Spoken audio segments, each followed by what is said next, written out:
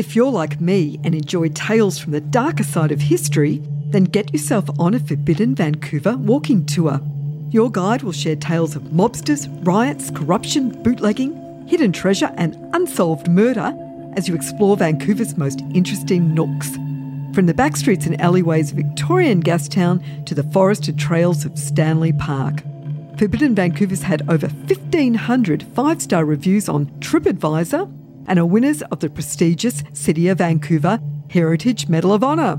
Book tickets at forbiddenvancouver.com and save 15% on your booking using the code COLDCASE. This is episode 7 of Cold Case Canada, the Christmas Day murder of Lila Anderson. Cold Case Canada is an independently produced true crime podcast hosted by Eve Lazarus, a reporter and author based in Vancouver, British Columbia.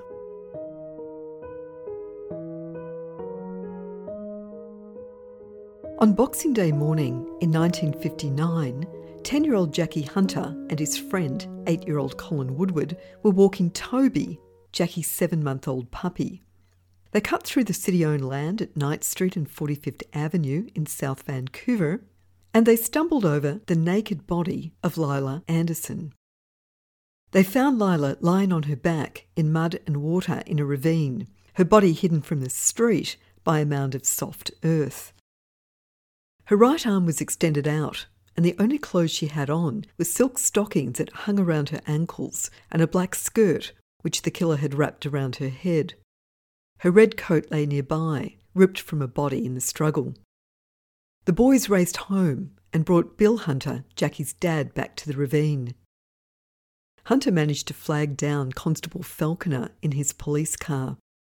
The constable climbed down the ravine, checked for a pulse, and finding none, immediately called for assistance. Police found a large rock next to Lila's body that was covered in blood. Another pile of rocks near the body, splattered with bloodstains and human tissue, suggested that the murderer may have smashed her head against them. Police found Lila's purse in a pool of water nearby. They identified her by its contents, a BC Electric bill and a bank account book. The bill and the bank book and a little over $3 in change was strewn about the ground. An autopsy performed the next day found that Lila died after receiving 5 heavy blows to the head, delivered with such force that her skull was smashed in. All of the cuts showed ragged edges, and with a massive fragmentation of bone, the pathologist determined that a heavy, blunt instrument, possibly a tire iron, had caused the injuries. While there was evidence of sexual assault, rape couldn't be determined because she was so badly beaten. Lila's time of death was fixed at Christmas night, less than an hour after she'd eaten steak and onions for dinner. Lila was originally from Rock Creek, a small town located between Osoyoos and Grand Forks in British Columbia. Her parents were dead, and she had 3 brothers and a sister living in BC's interior. Lila had been working in a restaurant in Penticton, but when war broke out, she joined the Royal Canadian Air Force as a sergeant cook, where she met her fiancé, who was later killed in the war. After she was discharged in 1945, Lila moved to Vancouver and became the assistant night manager at the White Lunch restaurant. A few years later, she took a job as a cashier for the Safeway store at Broadway and Main Street that was quite close to her new home. Newspaper pictures show an attractive and pleasant-looking 38-year-old woman with brown eyes and brown hair streaked with grey. At the inquest, she was described as well-nourished, well-developed female, standing just over 5 feet 5 and weighing 130 pounds. Lila bought a property at 30 East 15th Avenue in Vancouver's Mount Pleasant area. She drew up her own blueprints for a boarding house, hired a construction crew, and supervised the work. When it was finished, she moved into the bottom suite and rented out the upstairs. A contractor who worked on Lila's house told a reporter that she knew more about plumbing and carpentry than any woman he'd ever met. Relatives and friends painted a picture of a quiet woman who liked her own company and preferred to live alone. She didn't drink or smoke. She laughed at funny things.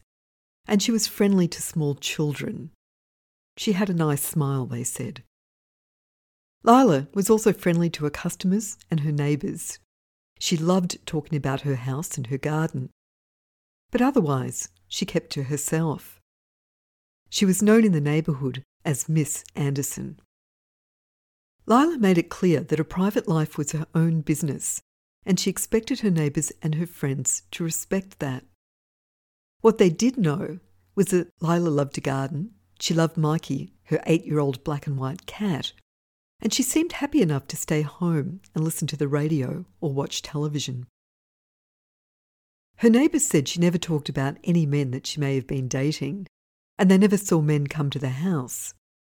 While this shouldn't be important, it was, because at one point police believed that she was a madam, and that may also have affected the length and enthusiasm of the investigation.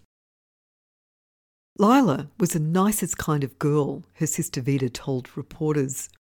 She never was one to live it up or to go out on the town. She wasn't the kind to be afraid of the dark or of being alone. She worked 6 years at the White Lunch on Hastings Street and left to walk home every night at 1:30 a.m. She was never afraid.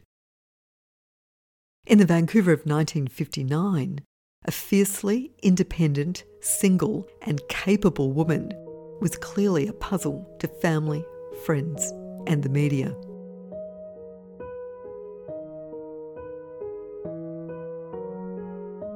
Lila had attended the midnight service at Christchurch Cathedral on Christmas Eve.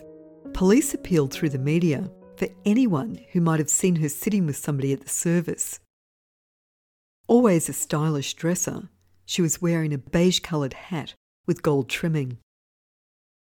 The major problem for police was establishing a timeline for Lila's murder and to find out who she had dinner with on Christmas Eve. The media ran her photo in the newspaper and a description of her clothes.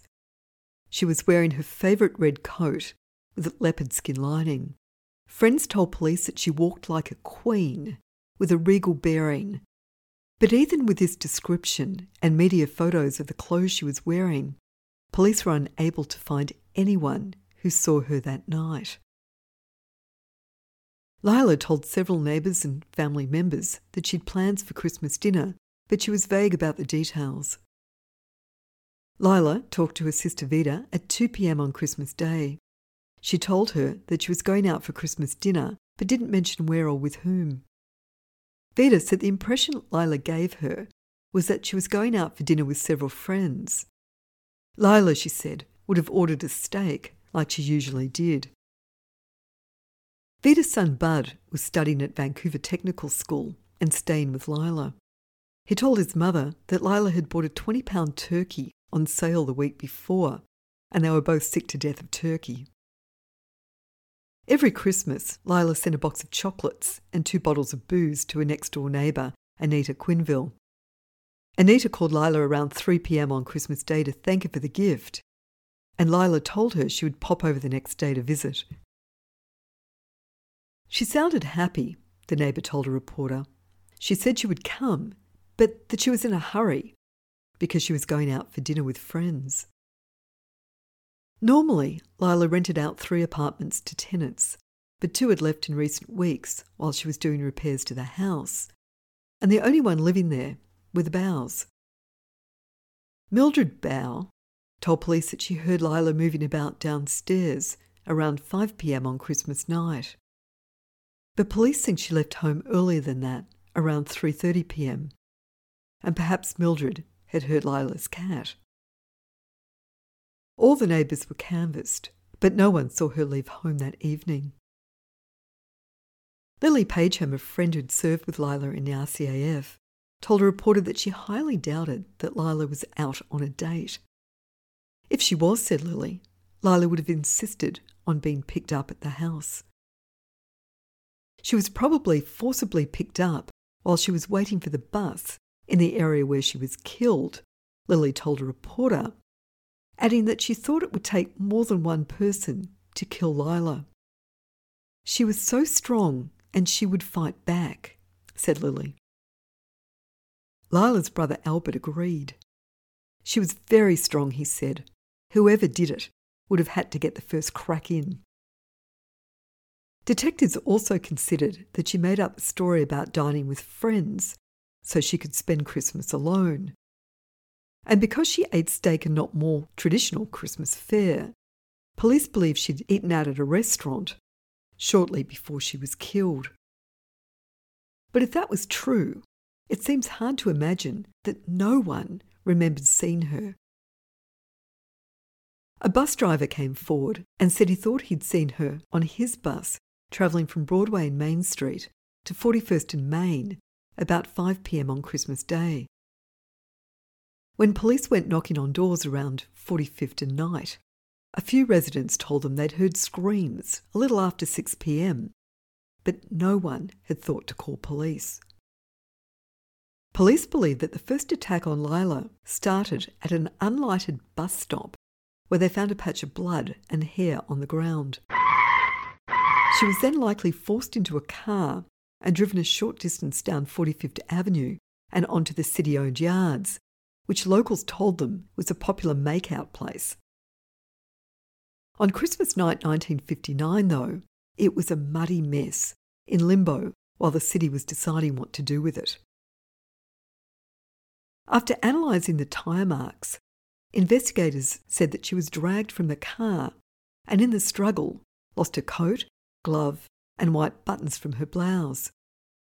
Further into the field were the marks of the third attack, where her bra and underwear was ripped from her body. Police found samples of hair and blood from the murder scene and scrapings from Lila's fingernails. Police said it had all the earmarks of a sex killing. Nothing was done to preserve the crime scene. Rather, it was treated as a kind of morbid tourist attraction. What the rain didn't destroy, the onlookers did.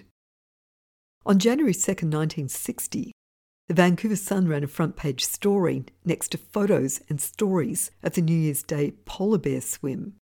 It ran with the headline, "City Murder Site Attracts Hundreds, Morbid Sightseers Go Inspecting." Neighbouring residents reported cars drove by the site throughout the day and night. Many people got out and inspected the spot where she was found. They came 2 or 3 at a time all day long. They just seemed curious. They'd stop their cars to have a look or get out and inspect the spot. Chief George Archer told the media, "It's a dreadful commentary on a type of city as ours, that such a crime could occur. Someone must have seen her travelling about the city or at a Christmas dinner, yet not one single witness has come forward to help with the investigation."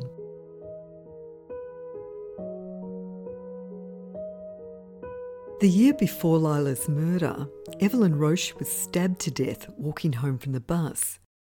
3 months later, the Pauls became Vancouver's first triple murder. The house where they were killed, just 2 blocks from where Lila's body was found. Then Harry Randall, an eccentric businessman, was found murdered in his South Vancouver home. From all accounts, 1959 had been just as brutal. Aside from Lila's murder, police were investigating 3 other murders: that of West End businessman Charles Chatton, 24-year-old Ruth Dean, and the mystery killing of a railway news agent, Johann Striegel. And then, of course, there are all the sexual assaults and attacks against women that were still unsolved.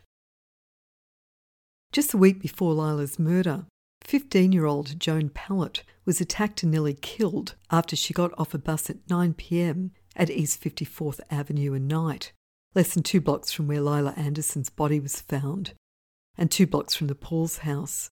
Jones said that her attacker had a wild look, like he was half crazy. She thought he was between 14 and 18 years old, heavy-set, with light brown curly hair, bushy eyebrows, and he wore a black jacket, blue pants, and heavy shoes. He followed her from the bus stop, the same one where Lila was taken. But Joan didn't pay much attention at first, because he was young and he was walking with his hands in his pockets. When he caught up to her, he grabbed her shoulder and he stabbed her twice in the back and once in the side with a switchblade knife. 4 days after Lila's murder, 20-year-old Mary Bonk was attacked in the same South Vancouver area. Mary told police she was attacked at around 10 p.m.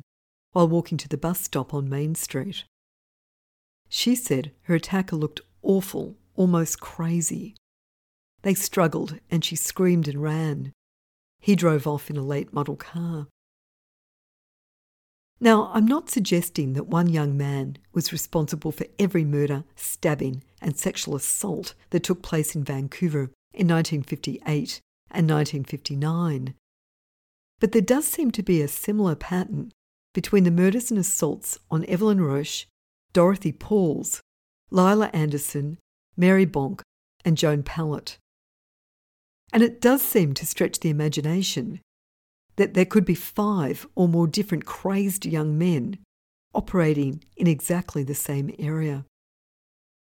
While the police appeared to be hunting completely different people, the media made the link, drawing a terror map that showed the proximity of the Pauls house to where Lila's body was found, as well as a knife attack on Joan Pallett.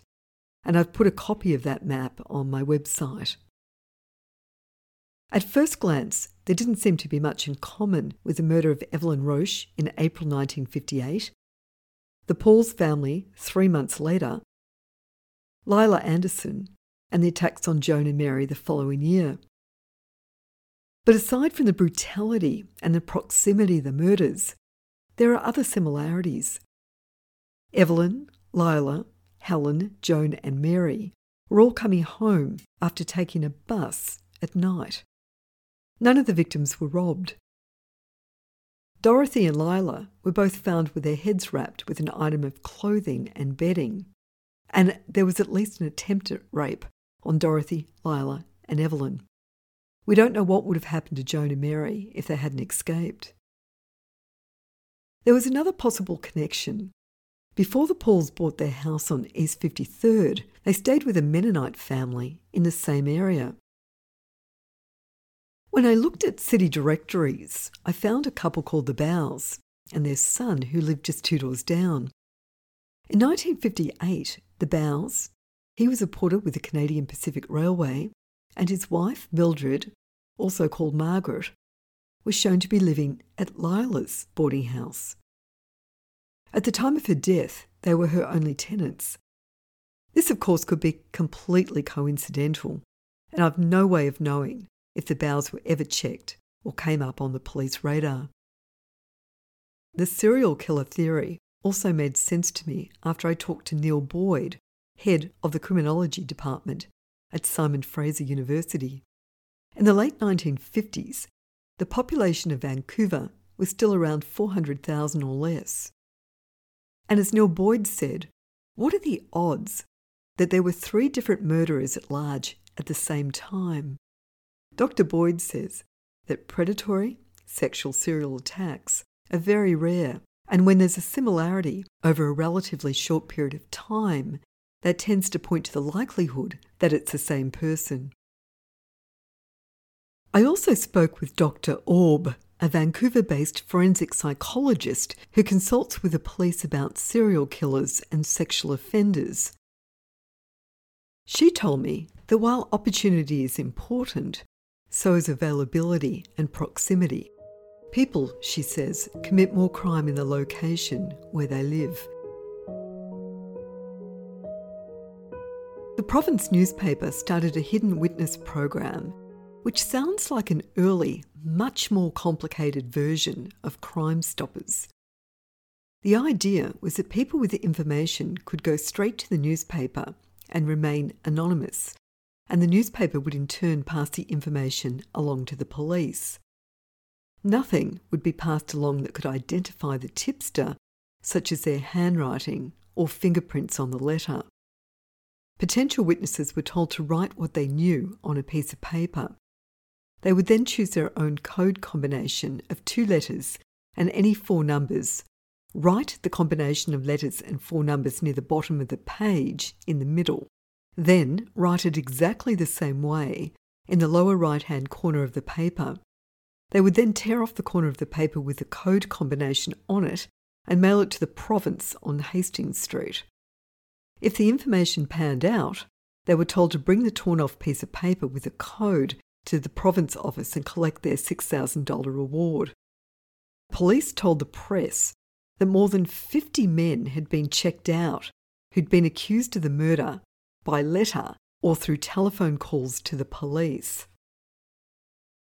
Yet with all this evidence that Lila was likely forcibly attacked and taken from a bus stop by a stranger, police spent months searching for a man that she may or may not have had dinner with.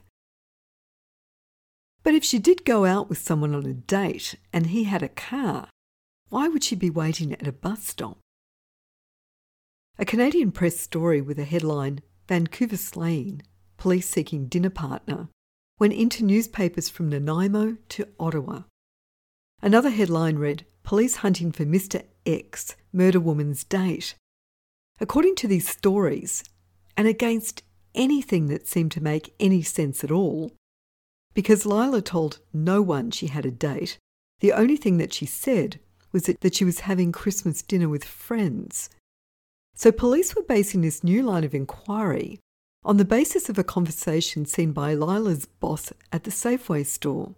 Lila's boss told police that he'd seen Lila chatting to a man on Christmas Eve. He described the man as being in his late 30s, about 6 feet tall, weighing around 200 or more pounds, with an athletic build, dark wavy hair, dark eyes, and a fresh olive complexion. He was neatly dressed, and he spoke with an accent. Police went door to door in South Vancouver asking about the mystery man and posted the description in 2 neighbourhood churches. The notice read, Lila Anderson was 38 years old, looked approximately 30 years of age, 5'8", 145 pounds, dark hair with a little grey in hair. Attractive in looks and appearance. Very good posture when walking. It is known that the above woman had made a date to meet a man Christmas Day. Well, no, it wasn't. Police had assumed that she'd made a date with a guy that she just happened to be talking with. But while police were chasing down Lila's mystery and unconfirmed date and checking out tips, 2 other women went to the press complaining that their information about the murder wasn't being taken seriously. Both women, who lived within blocks of Lila, said that a shabbily dressed, unshaven and dirty-looking man with big hands covered in nicotine stains came to their houses shortly before Christmas. He showed them a newspaper clip with a photo of a woman who looked like Lila, and he asked if they knew her or had ever seen her. It's unclear if they were ever interviewed by police.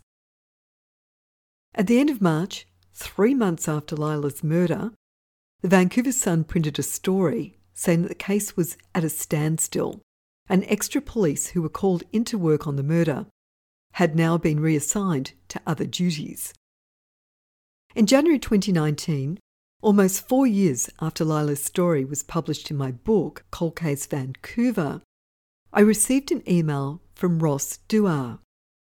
Ross had always known he was adopted, but it wasn't until 1982 that he found out that his mother was Lila Anderson and that she came from Rock Creek, British Columbia, and that she was murdered in 1959. Rock Creek was once a booming mining town. Now it has a population of around 300 people, and it's located in the South Okanagan area of BC, just north of the US border. Ross decided to try and find his biological mother's family and the identity of his father. This was pre-internet, so Ross wrote to the postmaster at Rock Creek, and he discovered that Lila had 3 brothers and a sister and a horde of cousins around his own age. One of his uncles had passed away. One was living in Selmo, about a 3-hour drive from Rock Creek, and the other brother and sister lived in Vancouver. Only one of the brothers and his wife knew about Ross's birth. The rest of the family only learned of Ross's existence when police told them after her murder. They also learned that she'd given birth to a daughter to the fiancé who was killed in the war, and Lila had taken the girl to Ontario to live with the child's grandparents. If Ross's newly found family knew the identity of his father, they refused to tell him.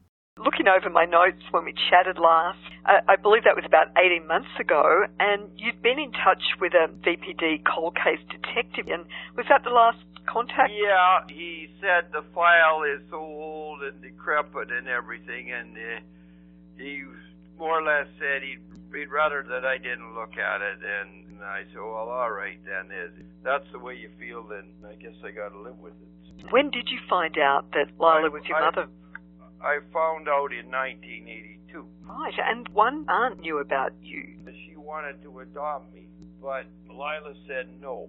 She wanted me to go to somebody that wasn't related to the family, and she put the ad in paper, like free to good home, one baby boy and all this. My mom read the ad because they were married in 34, and so they couldn't have children. So my mom said to my dad, we're getting dressed up and going for an interview, because my mom could be a very sweet person and everything, and by this time they had their own home, and they lived in New Westminster, and they were married 13 years, and they were very stable and all that. Then my aunt, who was Vita, she said, I'm very glad that Lila did it that way, because, Lila didn't want some government person to decide where I went. She wanted to decide on her own. And what was your dad's reaction to getting a baby from the classifieds? My mom said, we're going to get all dressed up and go, and he said, I don't think so. He said it'd be like getting a vacuum cleaner. But after they seen me in that, then they said, okay, well, yeah, it was a pretty good vacuum cleaner. Did she ever try and contact you or your parents? Who, Lila? Yeah. No. And you knew you were adopted, though, did you? Oh, I knew that. Oh, yeah. Did you ever find out who your biological father was? No. I never did. It was Annie's first wife. She knew, so I asked, but she said no. She said Lila swore, secrecy, not to tell anybody. So I got a feeling that he was probably married. Did it seem like a long-term relationship that they'd had, do you think? Or? The feelings that I got is they knew each other when they were kids. I know she was engaged during the war and her fiancé was killed, but you were born in 47, so that was a few years before that. I understand she had a girl in that relationship. So you have a half-sister out there somewhere? Yeah, somewhere in Ontario. He was a pilot. She was a cook in Comox, so I guess they hooked up there. And then he got killed during the war and shot down. Mm-hmm. And so then when the little girl was born, she went on the train to Toronto to give her to his parents. I mean, I'm assuming she would have been born in 42 or 44 or somewhere like that, so she'd be anywhere from 3 to 5 years older than me. And did you try to track them down at all? Well, I have tried, but not with any success. Yeah. You have his name, though, do you? No, I don't have anything. I tried with my 2 MPs. I just have run into brick walls everywhere I go. I gather, Ross, you got your birth certificate, so the name of the father wasn't on it. My birth certificate, it shows my adopted name, yeah. So, in a perfect world, what would you like to see happen? I would like to know who my dad is, because, I could have half-brothers, and I'd like to know who my half-sister out there is. I'll be 73 next month. Better sooner than later. Well, yeah. Somebody might know something. Although Lila Anderson was murdered over 60 years ago, it's possible that her murderer is still alive. He'd likely been in his late 70s or early 80s. If you have any information about this or any other murder, please contact Crime Stoppers at 1-800-222-8477 or through their website, solvecrime.ca. And if you knew Lila and have any idea of the World War II pilot from Ontario to whom she was engaged and who was killed during the war, or the name of the man she was seen between 1945 and at least 1947 in Vancouver or Rock Creek, please contact me. Lila's son Ross is now 73 years old, and he'd like to find his half-sister, who may still live in Ontario. He'd also like to find any half-siblings from his biological father, who may still be alive and possibly living in British Columbia. If you're enjoying Cold Case Canada, why not buy Eve a coffee? Go to evelazarus.com. Please visit my website, evelazarus.com, for more information on my books and podcasts. And if you'd like to join in the conversation about this and other murders, check out my Facebook group page, Cold Case Canada.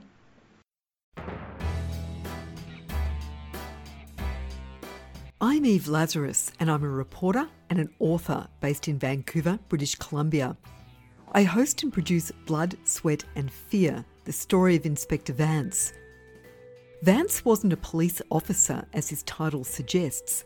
He was the first forensic scientist to work for a police department in Canada, and certainly the first to carry a badge and a gun. Vance was so good that he was known as the Sherlock Holmes of Canada, and his forensic skills were so advanced that in 1934 there were 7 attempts on his life by criminals afraid to go up against him in court. Each episode follows a different major crime that Vance helped to solve. You can find Blood, Sweat and Fear on Apple, Podbean or your favourite podcatcher.